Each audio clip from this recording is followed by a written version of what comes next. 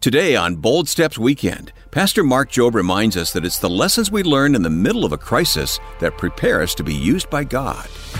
This is a time like never before to minister to people around us.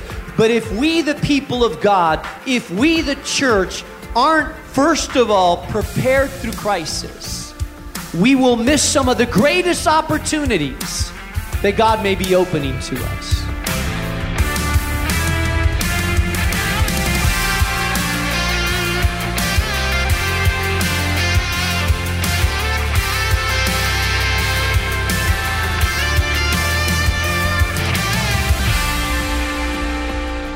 When things seem to be at their darkest, or when you're in a crisis, do you find yourself wondering, is God still at work? Welcome to our new Bold Steps Weekend program with Mark Jobe. Mark is president of Moody Bible Institute and the senior pastor of New Life Community Church in Chicago. And I'm Wayne Shepherd. We started this message last week, so if you missed the first part, be sure to catch up online at boldstepsweekend.org. But right now, let's jump in. Here's Mark and our message, What's God Up To? Secondly, if you're taking notes, write this down. It's at the intersection of our deepest trial and God's strongest presence where we learn the most. Let me say that again. It's at the crossroads or the intersection where your trial is the deepest, where you're most agonizing, where the moment is the darkest, and where God's presence is the strongest, that you learn the most. Those are the transformative moments. The moments in which your soul is awoken to who God is. It's at those moments where your spirit is revived. It's at those moments where you are changed. But it's in the dark moments where you sense the presence of God the strongest. Those are the times that you learn the most. I want you to notice this. In Genesis chapter 39, verse 3, Joseph was sold into slavery rather. He's in the house of Potiphar, and I want you to notice what it says. It says, the Lord was with Joseph. So he prospered, and he lived in the house of the Egyptian master. When his master saw that the Lord was with him, and that the Lord gave him success in everything that he did, he's sold into slavery, yet the Lord is with him. Then he gets put into prison. You know the story. Potiphar's wife keeps coming on to him, keeps trying to seduce him. He keeps saying, no, I have everything in this house, but not you. Finally, when he rejects her advances, she accuses him of attacking her. He gets thrown into prison. Now he gets thrown into prison. Genesis chapter 39, verse 21, it says, but the Lord was with Joseph and showed him mercy and gave him favor in the sight of the keeper of the prison. Here's what I want you to understand. Joseph was sent into slavery, but God was with him. Joseph was put into prison, but God was with him. You know, there seems to be a skewed theology out there, and I hear it oftentimes in different churches. And the idea is that somehow if God is with you, if you're walking with God, that you will be protected from trials, difficulty, cancer, bankruptcy. That if you're walking with God, that nothing bad is going to happen to you. It's going to rain on your neighbor, but on you it's going to be sunshine. That is not biblical theology.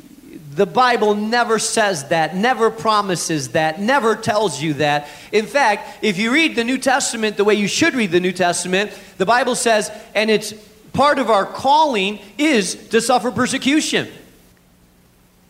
And can I tell you the truth? Sometimes following Jesus makes your life more difficult.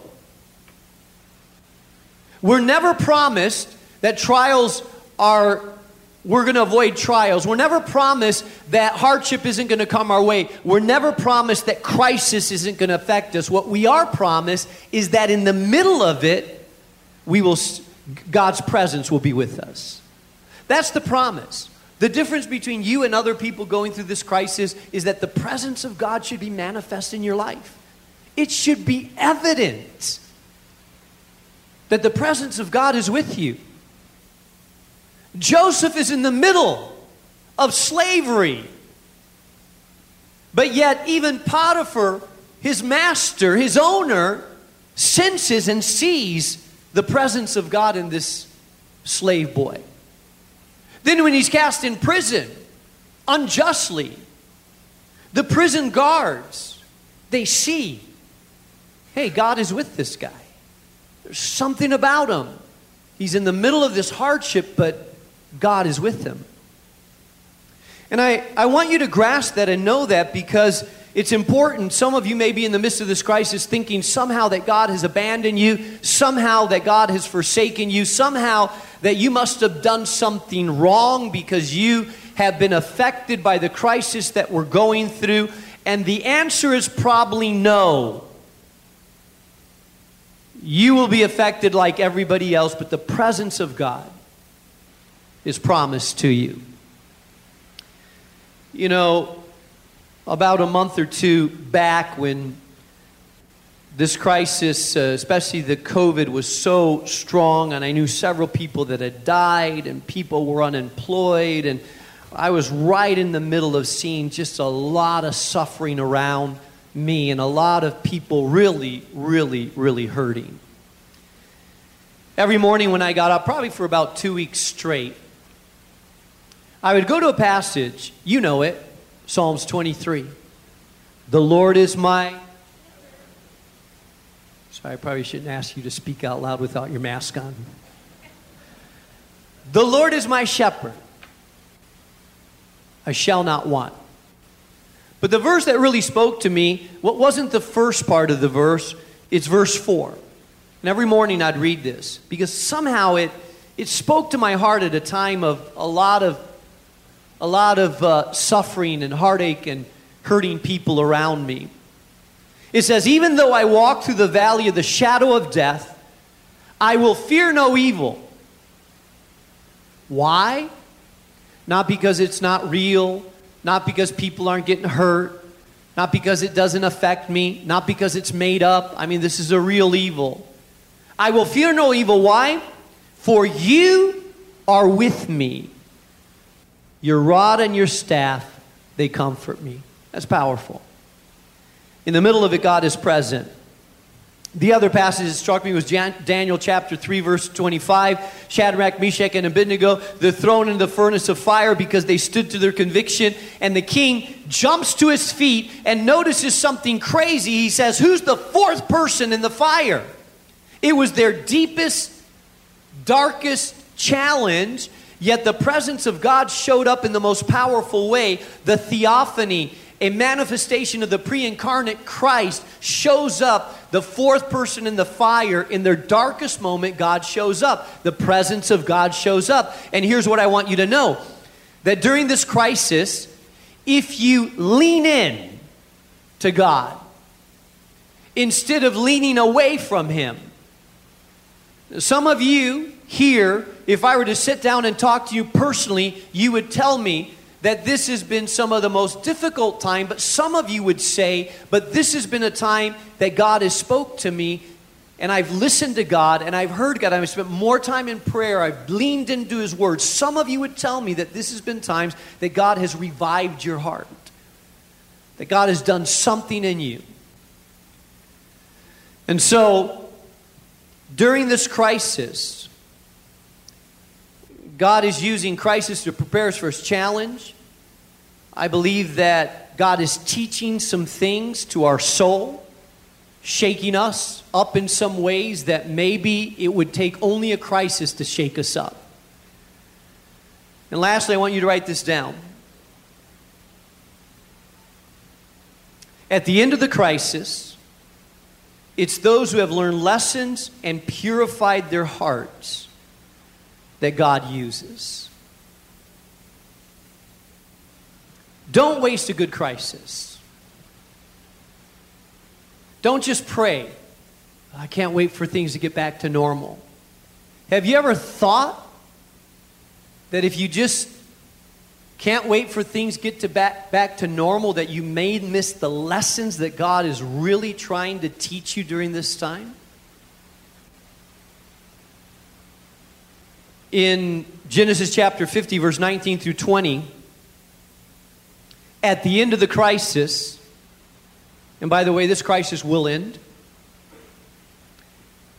This will come to a close.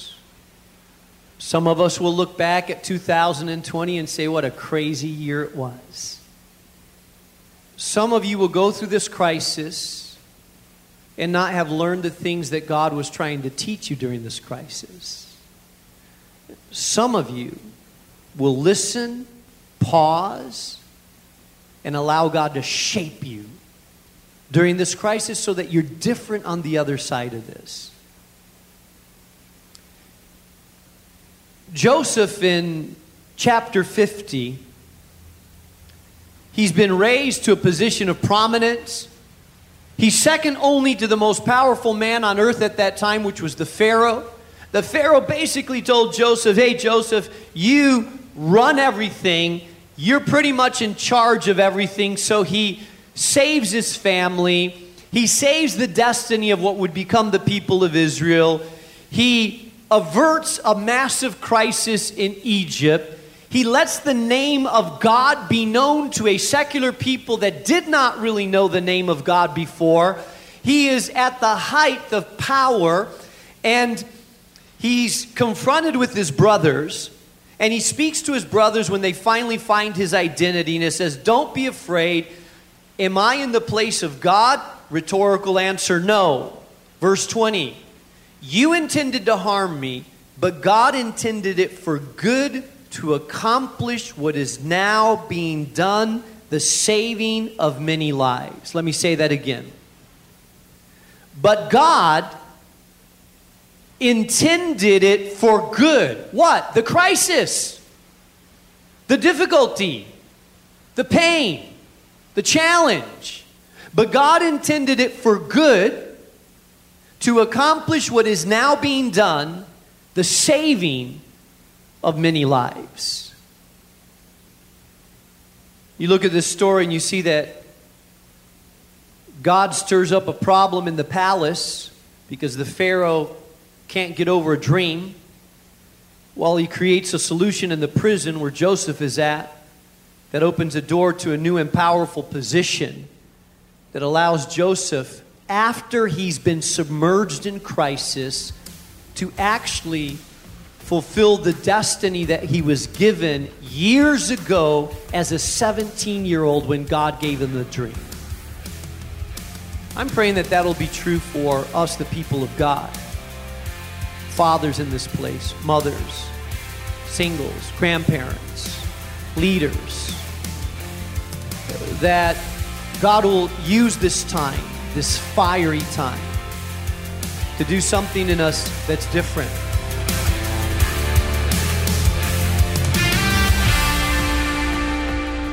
You're listening to the Bible teaching of Mark Jobe, and this is Bold Steps Weekend. We'll jump back into the second half of today's message in just a moment. Please stay with us. Did you know that in addition to this weekend program, you can catch Mark's bold and passionate teaching every weekday on our sister program? You'll find Bold Steps with Mark Jobe on the radio, on the internet, or through our popular Moody Radio app. So just go to boldstepsweekend.org to learn more. And while you're at the website, don't forget to sign up for our free email devotional, The Bold Stepper Weekly. It's delivered right to your inbox every Monday morning, and it's designed to help you start the week off right. Sign up today at boldstepsweekend.org. Right now, let's get back into the message. Here again is Mark Jobe.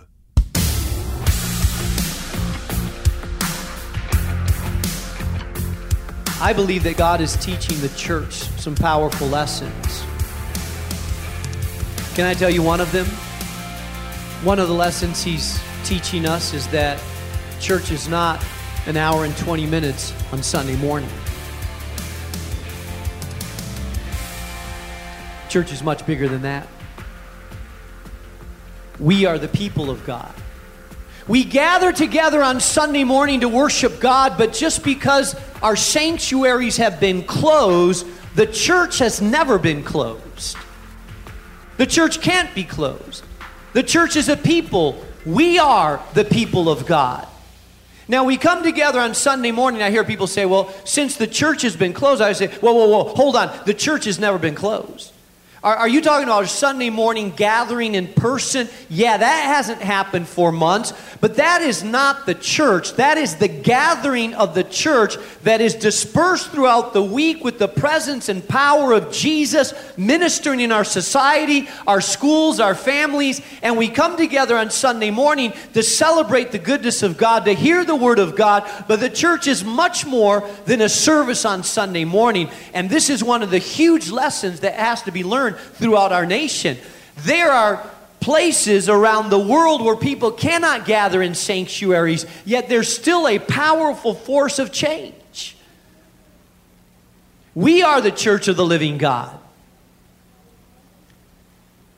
When COVID started to spike in the beginning and Sunday morning gatherings in person had to be shut down, I gathered together with about 30 pastors and I said, our Sunday services will be shut down, but it's more important than ever that we be the church. So we need to find ways to be salt and light apart from Sunday morning, because there's more people that are hurting, more people that are anxious, more people that are in need than ever before. So this is not a time to bury, to moan, to sit in front of a screen on Sunday and say, I just can't get into this screen. I just wish I was at church. I get it. It's hard. This is the time to be the church, though. This is a time to be light. In Chicago, when this broke out, one of the big needs was that a lot of people lost their jobs. And we had a food distribution that served about 100 families before all this happened, but after this happened, we realized that there were a lot of people unemployed in the beginning, couldn't have access to resources, and so there was a lot of people that needed food. And so one of our pastors opened it up to people in the community, and 500 people signed up right away. And he realized there's a big need out here. And so they started delivering food to elder people's homes with masks, dropping it off, or single mothers that didn't have access to food. And soon we realized that the need was much greater. And so organized volunteers to distribute food in 7 different locations around Chicagoland, partnered with business owners, secular business owners that said, hey, if the church is doing this, we'll help you out. Eggs and food. Tyson Chicken donated 1 week 40,000 pounds of chicken. Milk was delivered 2 weeks ago, 2 or 3 weeks ago. We fed 30,000 people in Chicago. Think about it. Why? Because the church isn't a gathering on Sunday morning. The church is the people of God. I remember praying for one woman who was driving through the parking lot, her and her daughter, and I said, how you doing through this pandemic? Are you guys holding up okay mentally, spiritually? She looked over at her daughter and said, this has been really hard. I said, why is that? And she pointed to her daughter. Her daughter had no hair. She said, my daughter's in chemo. She's battling cancer. I said, wow. I looked at the daughter, I said, Can I pray? Can I pray for you? Would you mind if I pray for you? They kind of shrugged, looked at me, and so I just prayed. I felt God was saying, this girl needs hope. I prayed for hope, that she would see a light, that she would come to know His power and His healing power and His presence, and that she would not spiral down into depression, but that she would see. When I opened up my eyes, they both had tears just streaming down their face. Why? People that, it wasn't church. Wait. I thought church was closed. No. The sanctuary are meeting, but the people of God are alive and well, full of the Spirit of God, full of the power of God, because we are not defined by a Sunday morning service. Oh, I love these Sunday morning gatherings, but we are much more than that. I guess what I'm saying to you, people of God, and saying to myself and saying to leaders, is that, yeah, God is teaching us in crisis that there's a world out there that may never darken the doorsteps easily of a church, but that's not where ministry just happens. Sunday morning, we are the people of God, carriers of hope, carriers of the gospel, full of the Holy Spirit of God, in a world that is desperate. Anxiety, fear, counseling has spiked like never before. I've talked to several counselors that they say it's overwhelming the amount of people that have suicidal ideations, that are depressed, that are going through a hard time. This is a time like never before to minister to people around us. There are people willing to have spiritual conversations. There are people that are open to the gospel that 5 months ago were closed to the gospel. But if we, the people of God, if we, the church, aren't first of all prepared through crisis, we will miss some of the greatest opportunities that God may be opening to us. And I believe at the other end of this crisis, at the other side of this, churches, ministries, people will be rethinking, hey, can we more effectively minister to people? Can we reach more people? All I'm saying is that crisis is shaping us, our character and our ability to do ministry. And people ask me, Dr. Job or Pastor Mark, how you feeling about the future? Are you overwhelmed? I am more excited about the future because it's in the midst of crisis that the people of God shine the brightest. It's in the midst of chaos where people are looking to the heavens and saying, what should we be doing? It's in the middle of difficulty that the gospel shines the brightest. Yeah, will it interrupt our normal life? Yes. But let me tell you, Jesus never called us to normal. The goal of the gospel is not to make your life nice. The goal of the gospel is not to make you comfortable. The goal of the gospel of Jesus Christ is never compatible necessarily with the American dream. The goal of the gospel is come and follow me even to the difficult places, even to the challenging places. The goal of the gospel is to stir us up with such a commitment to Christ that the whole world may know that there is hope in the name of Jesus Christ. And I believe that the season of crisis, like it prepared Joseph, is preparing some of us to engage in the most compelling seasons of our life in and after this crisis.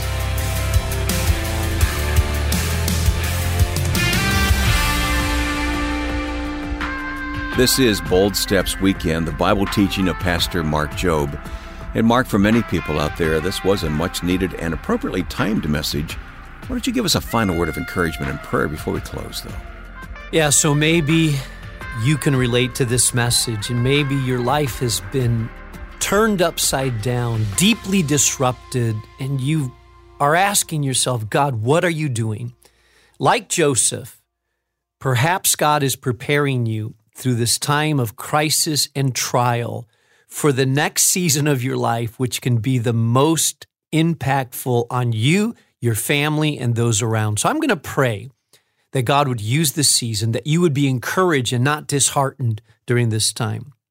Father, I pray for that person right now that may be struggling with loneliness, depression, spiritual disorientation, and maybe they've felt stressed out and like life is out of control. I pray, God, that even today you would give them a sense of your sovereignty, that no, you are control, and that, God, that you do have a plan. And I pray, God, during this time of crisis that you will be honing, shaping, preparing, molding our listeners right now for the season that you have for them in the future. We trust you, God, and ask that you would use us for such a time as this. We pray this in Jesus' name. Amen. Amen. Thank you, Mark. Don't forget that we'd love to hear from you this week. It makes our day when you reach out and share your stories with us. So be sure to connect with us today when you visit boldstepsweekend.org. Now, you can also send your card or letter in the mail by addressing your envelope to Bold Steps Weekend, 820 North LaSalle Boulevard, Chicago, Illinois, 60610. And I'll repeat that. It's 820 North LaSalle Boulevard, Chicago, Illinois, 60610. And then be sure to ask how you can request a copy of our current Bold Action gift, too. It's a book called The World of Jesus. Clear up any confusion about the practices and places and the people of Jesus' day as you grasp the culture and history of the first century. This book, a Bible history survey, is less than 200 pages, and you can request a copy when you call 866-535-5580. That's 866-535-5580. Or go online and give your gift and receive the book at boldstepsweekend.org. I'm Wayne Shepherd, inviting you to join us again next weekend when Mark talks about the habits and disciplines that make a difference in our lives and the lives of everyone around us. Our series is called Habits, Disciplines That Make a Difference. And you'll hear all about it right here on the next edition of the new Bold Steps Weekend. Bold Steps Weekend is a production of Moody Radio, a ministry of Moody Bible Institute.